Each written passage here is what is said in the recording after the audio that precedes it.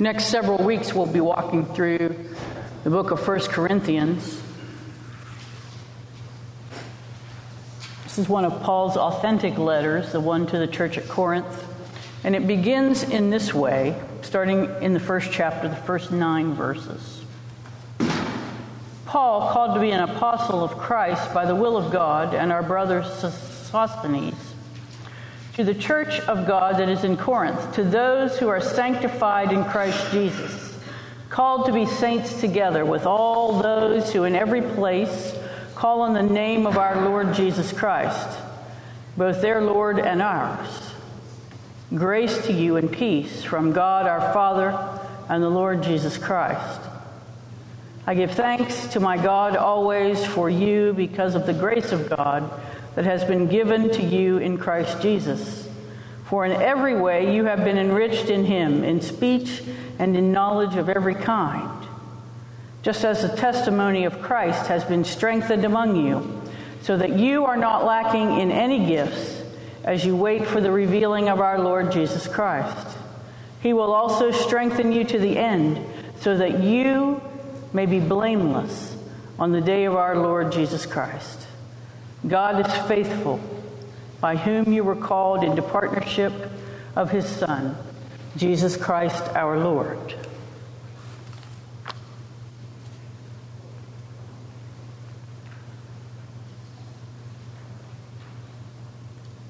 And from the Gospel of John,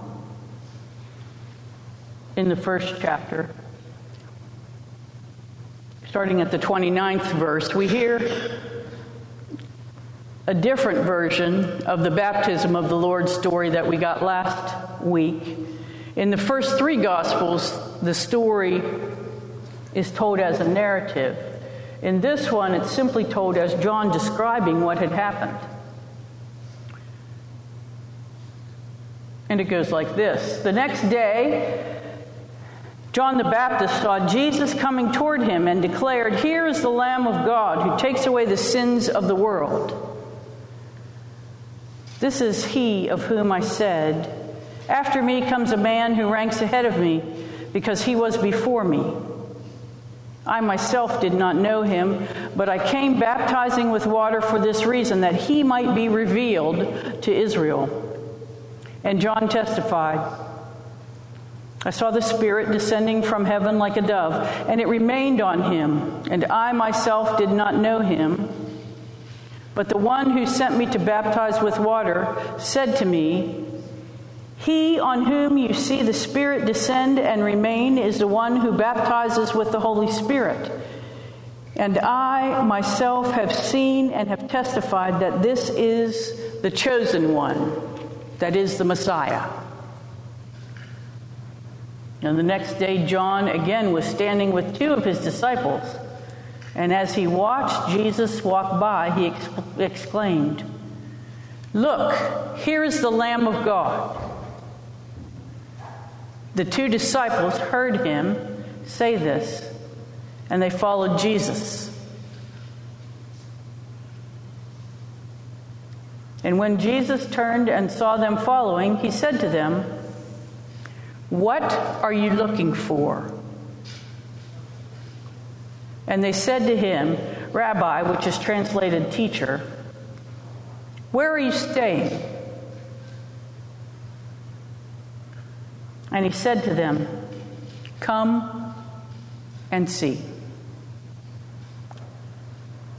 And they came and saw where he was staying, and they remained with him that day.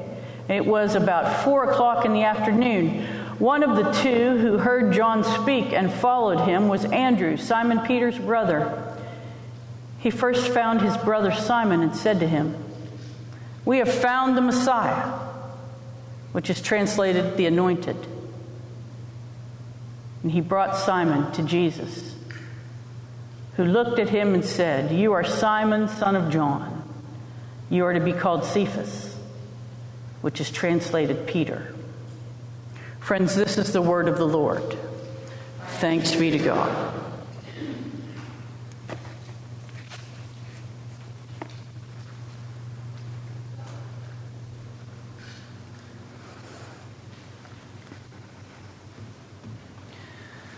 Many of you know about the Purpose-Driven Church. We did a whole big thing here in this church several years ago about that. And when Rick Warren wrote the book, Purpose-Driven Life, it was quite popular. It was a bestseller. And so it was re-released. But when he re-released it under a different title. He called it, What on Earth Am I Doing Here? What on earth am I doing here? It seems to answer big existential question that people have. Why am I here? What am I doing? Or, as Jesus said in this text, what am I looking for? You know, Jesus finds one of his finest followers, Andrew, in this text we heard today. And he does it by asking two questions. By him asking a question, by them asking a question, and then issuing an invitation. Now, there's much to be said about evangelism in this text. You notice that they don't spend hours and hours telling every bit of their life story and exactly how their testimony went and exactly how they were introduced to Jesus and exactly how he changed their life and exactly how they pray every day and exactly He says, come and see. He issues a very simple invitation. Come and see.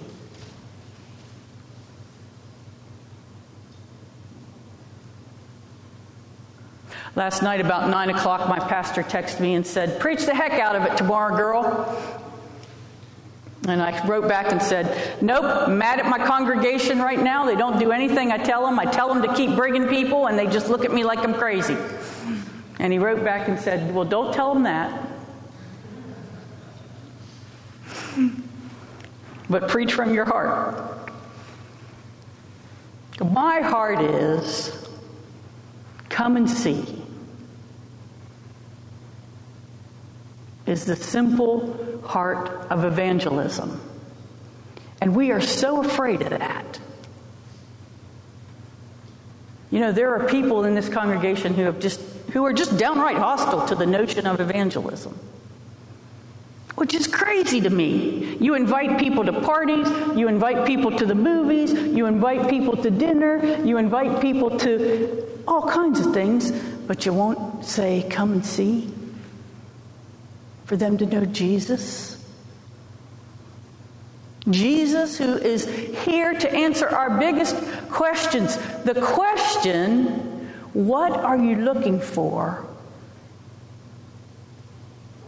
is the deepest, richest, most existential question human beings ask. What are you looking for? Love? Money? Power? Sex? Fulfillment? Happiness? What are you looking for? What would fill your soul with the richness that God intends for you? You know, this is Epiphany. Not only is it Epiphany, we're reading from the book of John, both of which are completely about God made manifest, made real for human beings. In this case, made real for us in the form of flesh and blood, Jesus.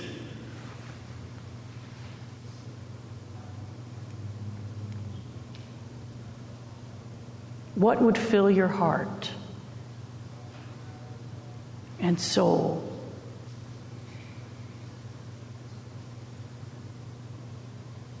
if you knew God was right in front of you?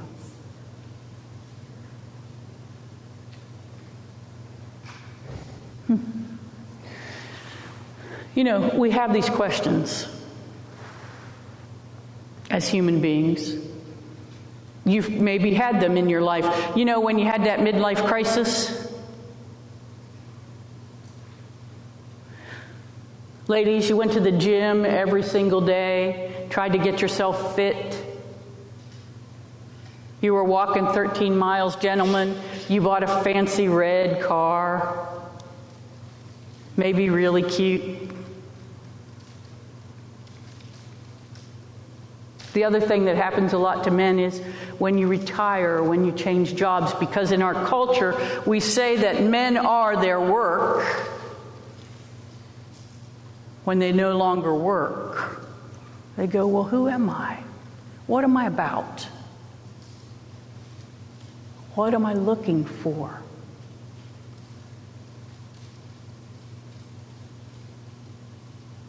Kids go through this when they go to college, too.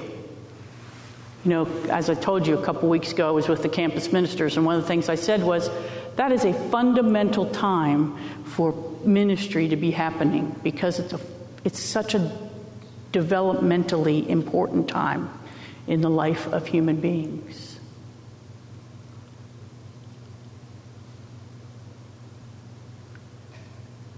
The question, what are we looking for, is not a coincidence that Jesus says. It's critical to who Jesus came to be.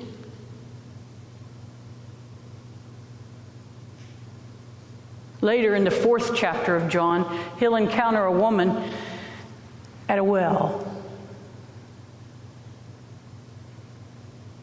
Talks about what she's looking for, and here to find out that she's looking for living water that will fill her soul forever, eternally.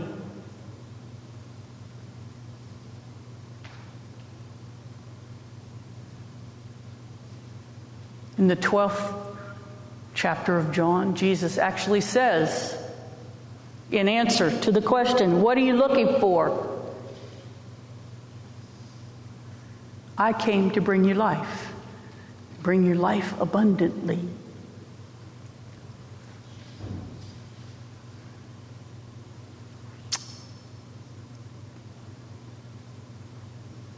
And then Jesus says, because I am the way, the truth, and the life.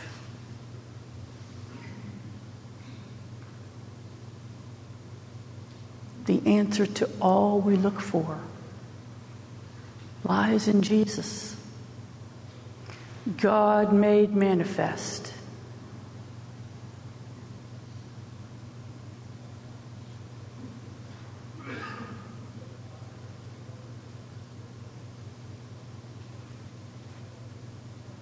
Come and see. Amen.